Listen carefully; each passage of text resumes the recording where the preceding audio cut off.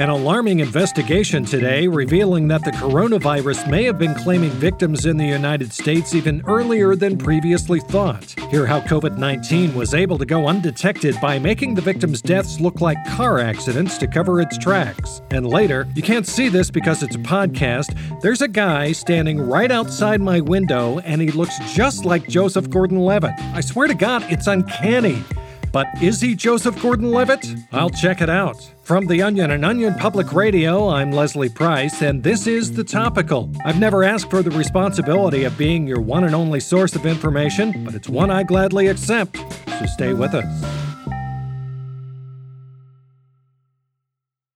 As of this week, more than 80,000 people in the United States have been reported to have died from the coronavirus, but officials are now saying that these totals have failed to capture the true number of Americans dying in this pandemic. So how are we missing these other deaths? Well, recent investigations have revealed that the coronavirus may have been covering its tracks by making victims' deaths look like car accidents as far back as January. OPR's Charles Dearborn joins me now with more on these troubling findings. Hello, Charles. Hi, Leslie. How did these cases go undetected for so long? Well, on the surface, these car accidents look like any other accident you might see on the side of the road. A vehicle flipped over in a ditch or twisted metal wrapped around a tree while a body lies in a mangled mess inside. And with poor winter road conditions, it made sense. In many of these cases, medical examiners didn't think at all to test for COVID-19. Well, if that's the case, then what tipped off officials to recognize these cover-ups? Well, once spring came, the number of accidents didn't seem to be slowing at all, but rather they were increasing and becoming even more severe. I spoke with Detective Phil Malnick of the New York City Police Department, who pinpointed exactly when his team began seeing suspicious signs that these crashes were no accident. We started finding dead bodies in cars that had either been driven off a cliff or crashed through a bridge guardrail into a river, but there was never any drinking or inclement weather involved.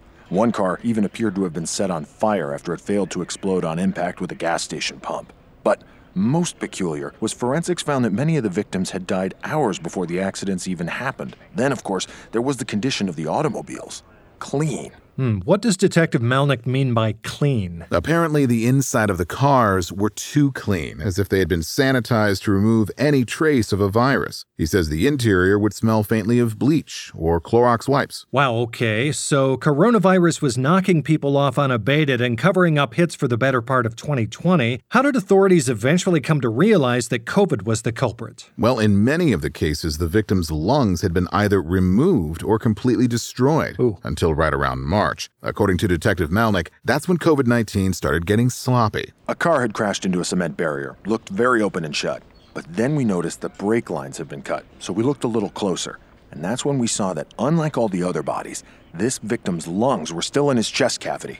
Our medical examiner found the lungs' air sacs filled with mucus and fluid, a common side effect related to COVID-19. Wow, what a conniving little virus.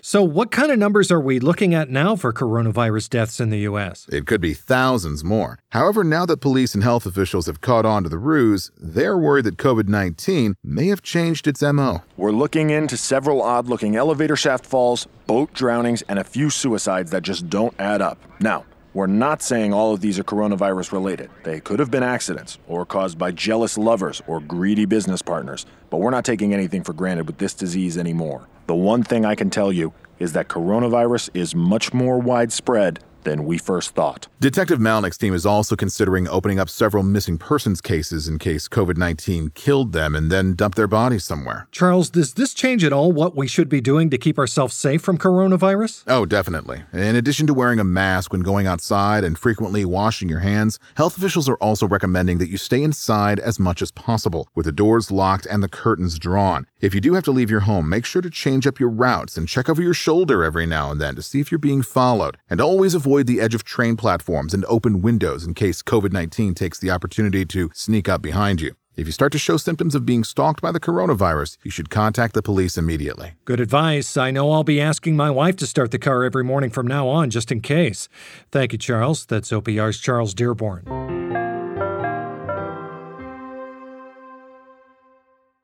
Do you ever wonder how celebrities order food? Like, is Sarah Paulson a Diet Coke or a regular Coke girlie?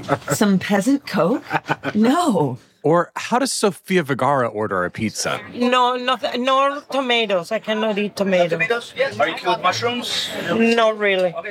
If these are the details you need, and I know you do, I have the podcast for you. I'm Jesse Tyler Ferguson, and on my podcast, Dinners on Me, I take some notable friends of mine out to dinners in Los Angeles and New York City. Listen wherever you get your podcasts. That thing was delicious. Let's face it, folks, you're all a little too simple to ever really understand everything you need to know, but this might help you get a little closer. Here's what else you need to know today.